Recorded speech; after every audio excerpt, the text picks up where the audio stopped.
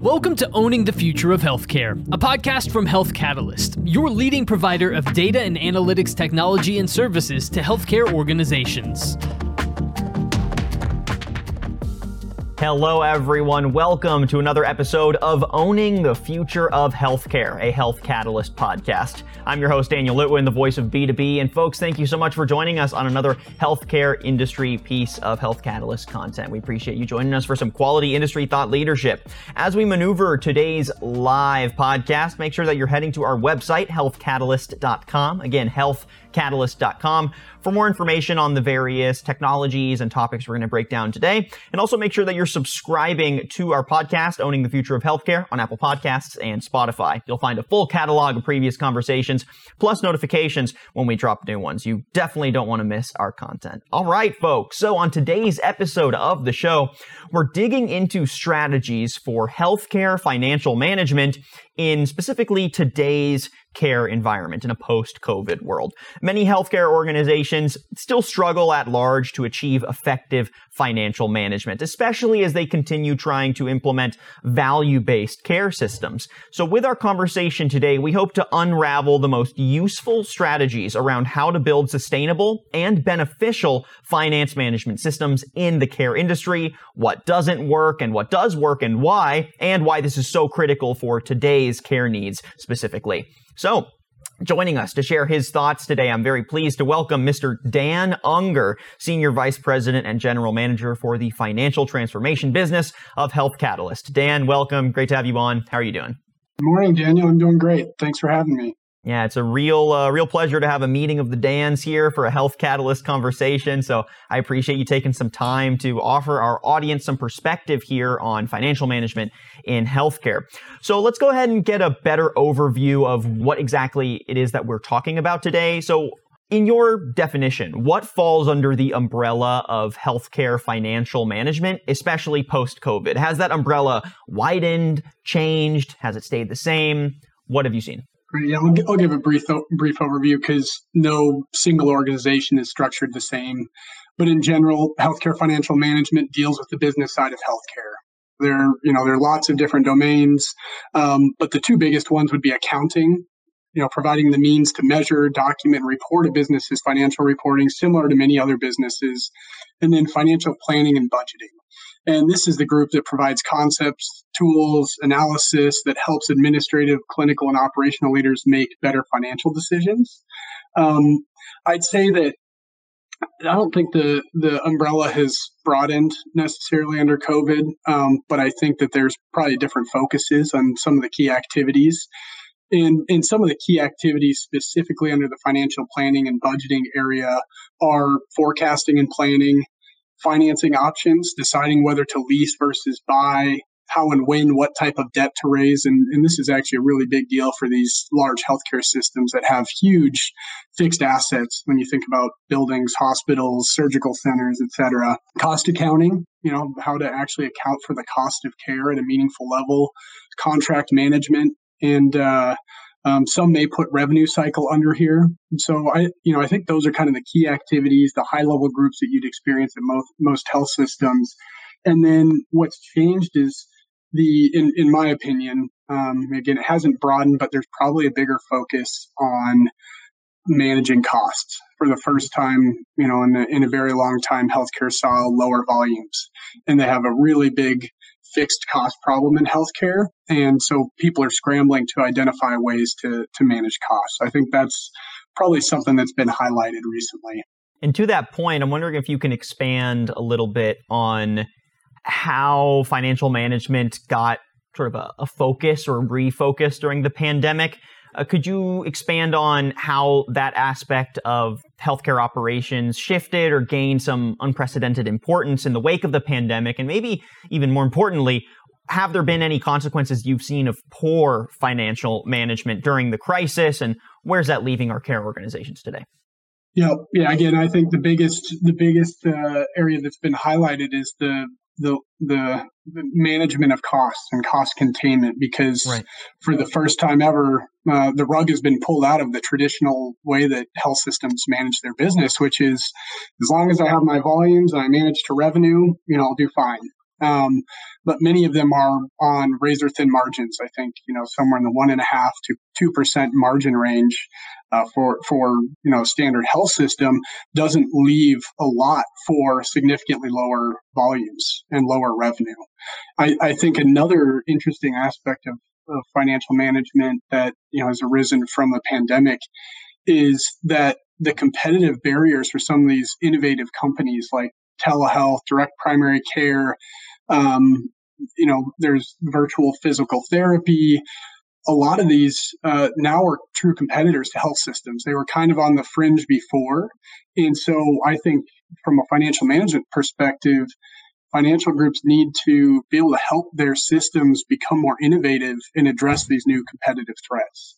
And, to both manage their margins and lower volumes and to be able to make strategic moves, they have got to be able to both understand and manage their cost structure and make intelligent strategic bets.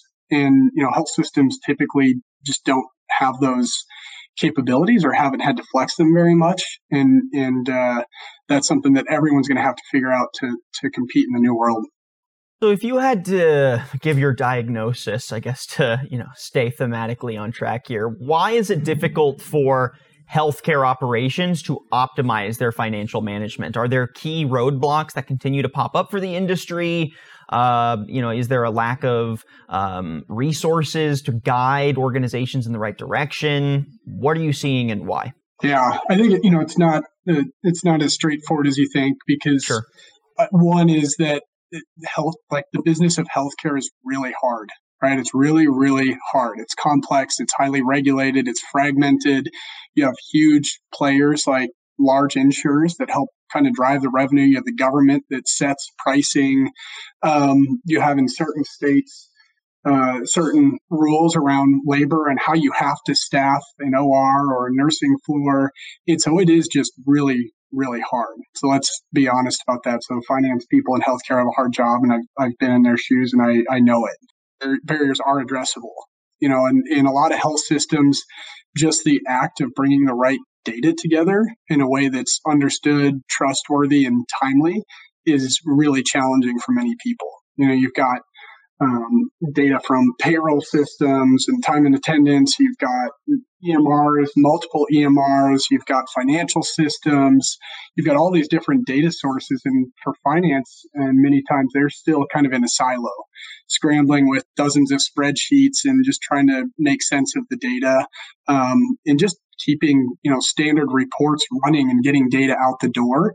And I think that's something that's a barrier that we should be able to address.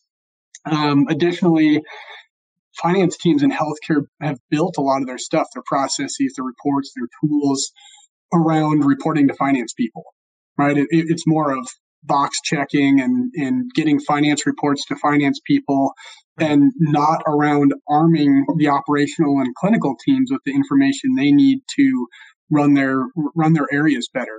And one example kind of this, I don't even know what you'd call it. It's not a cultural thing, but I think from the perspective of many clinical and operational people, finance is kind of in their own world. My wife's a physician who works for a large health system, and she calls the finance and business people the suits. It's like, oh crap, the suits are here again.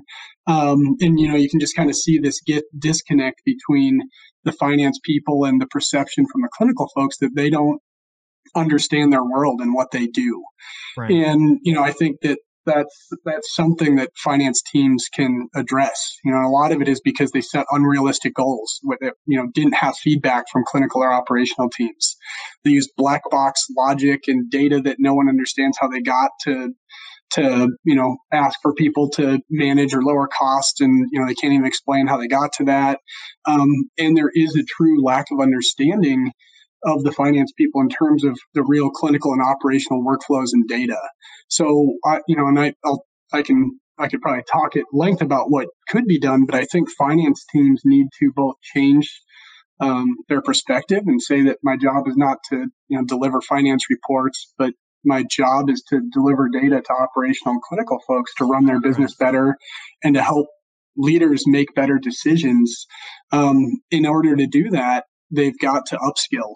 I think every finance person should have to go sit in a clinic or work in a clinic and sit in the RevCycle billing office to see, how all the challenges of, insurance denials and dealing with patient, billing and all that. They should have to really understand and sit in the shoes of, the people that are running the business. Additionally, we see out there a lack of technical understanding. Many finance people are kind of stuck waiting for someone in IT to give them a spreadsheet, and then they know what to do with the data and they're really smart.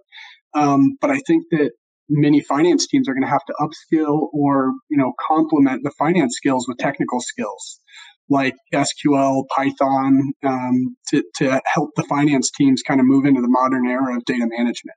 So that's my perspective, Daniel, and obviously lots of opinions, but I have lived and breathed being in their shoes, so I understand it. I know it's just not easy, but there are things we can do to make it better. Yeah, I mean, what you're laying out is a comprehensive, holistic path forward, but like you mentioned, it's got a lot of moving pieces. So I'll follow up with you here in a little bit on how we actually achieve that in your view. What I want to do now is rewind the clock a little bit. I know before your time at Health Catalyst, you worked with R1 RCM, where you managed a consulting team that worked with large health systems to improve their revenue cycle processes and reduce costs through exactly what we're talking about, analytics, which then guide operational improvements. So I'm curious if you can share some of your insights from what you learned during your work at R1 RCM. What did you learn while guiding those large health systems, and what strategies did you find yourself advising the most, and why? Do you still find them applicable today? Yeah. I think the thing that was most that I enjoyed the most about that part of my job was that I was in the trenches with the team, but my only job was to help them do their jobs better. So we had the flexibility and the tools to work hand in hand with the billing office, with the front desk staff, to help identify their pain points. I'd say the two lessons for me are, one, all of this is waste to the healthcare system. Right, the entire RevCycle process is because we have a broken economic model, and the complexities driven by private insurance and the government make it really hard to just get paid in healthcare. And so let's be honest that the root cause of the problem is that, and that many RevCycle companies and jobs, you wouldn't need the amount of technology, the amount of consulting, the amount of labor that we have in healthcare if that wasn't broken. Right. That being said, it's the reality of where we are and the world we live in. And I think the biggest lesson for me was that there's so many different steps in the rev before a patient comes in and scheduling, to prior collections, to the actual checking in and getting insurance verified, to entering charges and all that and getting paid. There are so many handoffs that many of these teams are just stuck in their individual silos. And what you need is someone in data to connect the dots in those processes and fix things upstream. It's RevCycle is, ripe for process improvement. We've gotten really good in RevCycle at, fixing broken things better, but not as good at fixing broken processes that lead to challenges downstream. And so that for me was we took some black belt courses, and my favorite lesson was that Six Sigma, Lean, all that's a bunch of garbage. It's all about process improvement, which is going as far upstream as you can to stop a broken process, as opposed to just getting better at reworking issues downstream. And I think, all of that holds true, even though I've been, out of that world directly for almost 7 or 8 years. Healthcare doesn't move much. So I think a lot of the challenges, that we faced back then are still as prevalent, if not worse, today. Yeah, it doesn't move much for better or for worse, I would say. Yeah. So I want to, and thank you for all that context so far, I want to expand on a pervasive financing model for care and get some of your thoughts on its efficiency and efficacy. That would be specifically activity-based costing, ABC.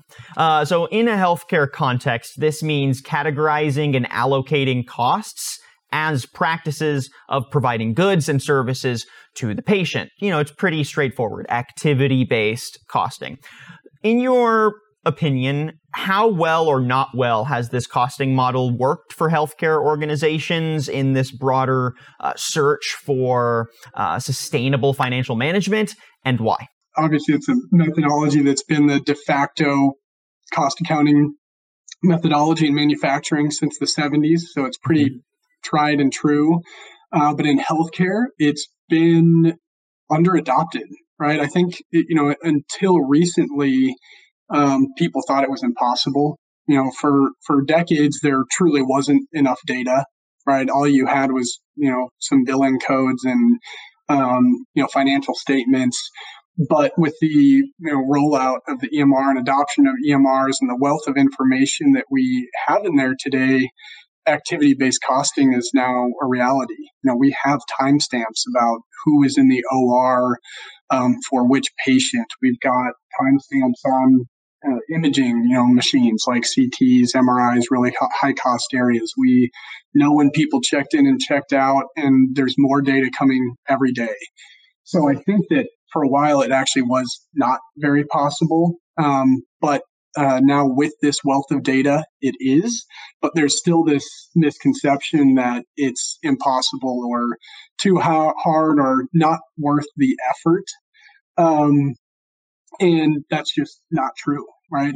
Many health systems use charge-based costing, which just basically takes charge codes and you either assign a ratio based on the cost to charge for that department, or you have a team manufacture relative value units.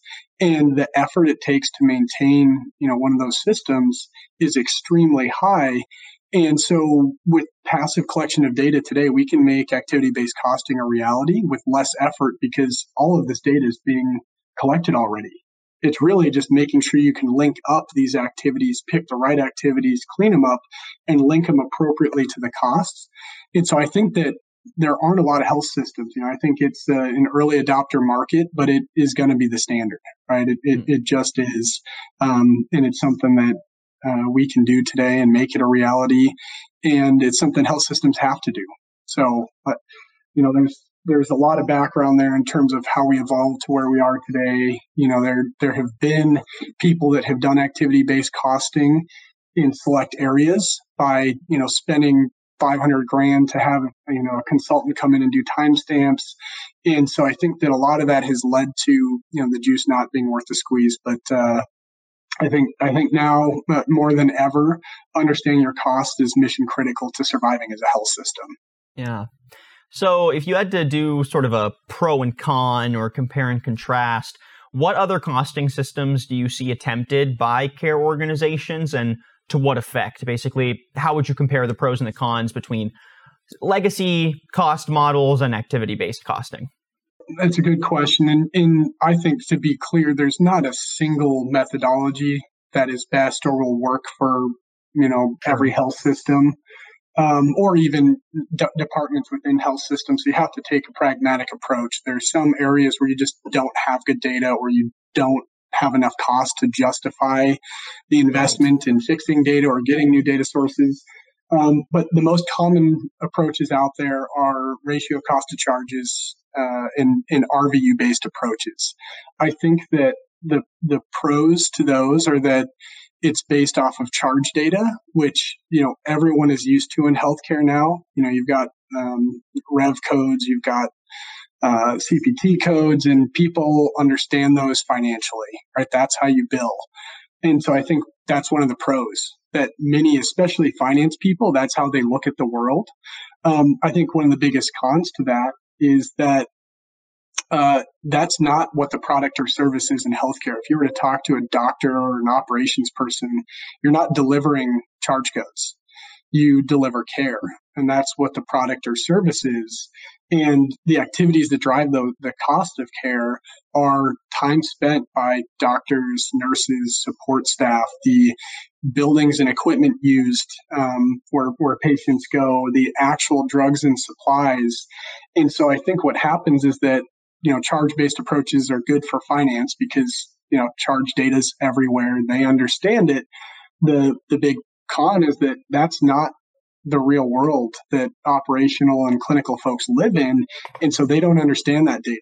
When you go to them to say, hey, lower, your labor costs are too high. And they say, how'd you get that? And you're like, oh, well, Jimmy in accounting put an RVU of this to labor for these charge codes. And, that's how we got it. And yours is high. They kind of, draw a blank and then ignore you for the rest of time. When you go to them and you say, hey, you're spending more time on these procedures. Look, you've got more staff and you're spending 30 minutes longer. How can we get that down? A light turns on. And so, I think those old approaches were good just because you have something at least, and it's understandable to finance, but it does not build a bridge between operational and clinical people. It does not reflect reality. It hides variation, and it's just not a sufficient approach for actually managing a business. For activity-based costing, I think the hard part is actually just a mindset change. And getting people to understand that, hey, yeah, you might not have cost for these charge codes. And it just kind of blows their minds. And they're like, oh, well, that's how I charge and that's all I know. And so that's often what we see is the biggest obstacle, is we can get to the data, we can generate these great activities and costs associated with them. But the educational and cultural shift to look at the world differently is what we see as the biggest hurdle and challenge to ABC and healthcare. So it sounds like, for the most part, activity-based costing creates a lot of agility in healthcare financial management, especially in practice, just because of the way that it does intersect often siloed or disparate sets of data and departments and brings them into a more unified costing model and financial management structure. Can you lay out some of the most important touch points in your opinion that ABC, that activity-based costing, brings to the care ecosystem, or just, I guess, break down where along that timeline and in those departments does it have significant touch points? Yeah, I think activity-based costing has the most application and benefit in the really high cost areas, like surgery and OR, the nursing floor, imaging, areas where you have a lot of resources, both indirect and direct, and you also have a lot of data. In these areas, you have people that really are starving for this kind of data. They want to manage the business better. They want to run operations more smoothly. They just haven't had, this type of information at their fingertips. And so I think those are the key areas, those really high cost, complex areas where we have big expenditures and we have good data. And you typically have service line leadership and clinical leadership that's really starving for this kind of information. Well, as we begin to wrap up our conversation, and Dan, just thank you so far for all of these great insights, I want to bring Health Catalyst a little more specifically into the conversation. Can you give our audience some context on how Health Catalyst helps its clients try to take advantage of costing models like this, and to what effect? Yeah, I think Health Catalyst is in a fortunate position because we built a business off of deep access to and expertise across hundreds of healthcare source systems and data domains. So we actually started from trying to acquire and make sense of many of these activities. We started doing it in the clinical domain and then, realized that, oh, wow, these could be used for cost accounting and understanding the business side of healthcare. And I think it's important to note that it's not just about access to the data or an understanding what models work, but having the expertise to make the data usable. It's not like there's just this perfect table in an EMR saying, hey, here's staff time for these exact departments and link it back over to cost. There's a web of, tangled connections and data quality issues that you have to work through to make it usable and to be able to automate it. And I think that's where we differentiate ourselves and make this possible. I'd say that beyond that, not just the ability to create the data, but having more of a flexible data ecosystem where finance people aren't just stuck to canned reports from a, solution vendor, but they actually have access to all of the underlying data elements, all of this great financial data in one place in our DOS environment. And so I think where we see the biggest benefit is when finance people not only get this foundational data, but they understand the asset that they have, and they work with their analytics teams to generate reports that help them do their jobs better. Because they know what they need.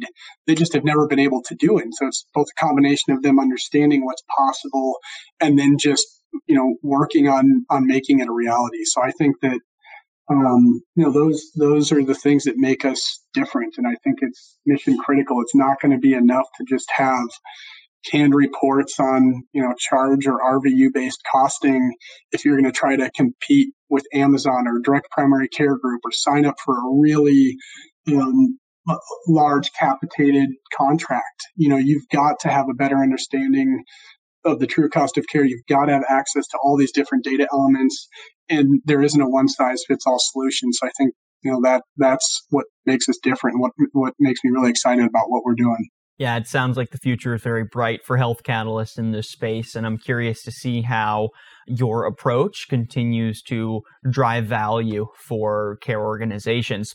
So last but not least, I want to harken back to something that you brought up earlier, which you laid out kind of the various different moving pieces that need to change for healthcare organizations to have a better grasp of their financial management. So I'm curious what you see as the main challenges that come from trying to implement something like activity-based costing models, and what advice would you offer to maneuver those challenges? Specifically, what you mentioned about reskilling and upskilling, that's a huge investment in making sure that the workforce understands and can master the various moving pieces to achieve financial management. Obviously takes a lot of work. So I'm curious what you see as those big challenges and some quick strategies for how to maneuver them. Yeah, I think number one is it starts with a forward-thinking financial leader. If you don't have that, this just isn't going to happen. And we've seen that over and over. Many times we have clinical leaders saying, this is what I want, bring it in, and finance people are actually the barrier. So I think you need a strong, forward-thinking finance leader to make this happen. And then they have to be willing to invest, whether it's in training for the finance team, whether it's in assigning dedicated resources that are technical to support and complement the finance team. You need to invest in those technical capabilities one way or another. And then another part of it is just carving out the time. Again, many of these people are just stuck running reports, doing their day-to-day. And if you want them to be able to do something different, you have to carve out the time and make it a priority. And so beyond, teaching people SQL and all that, I think it's just the focus that is probably the first and biggest hurdle.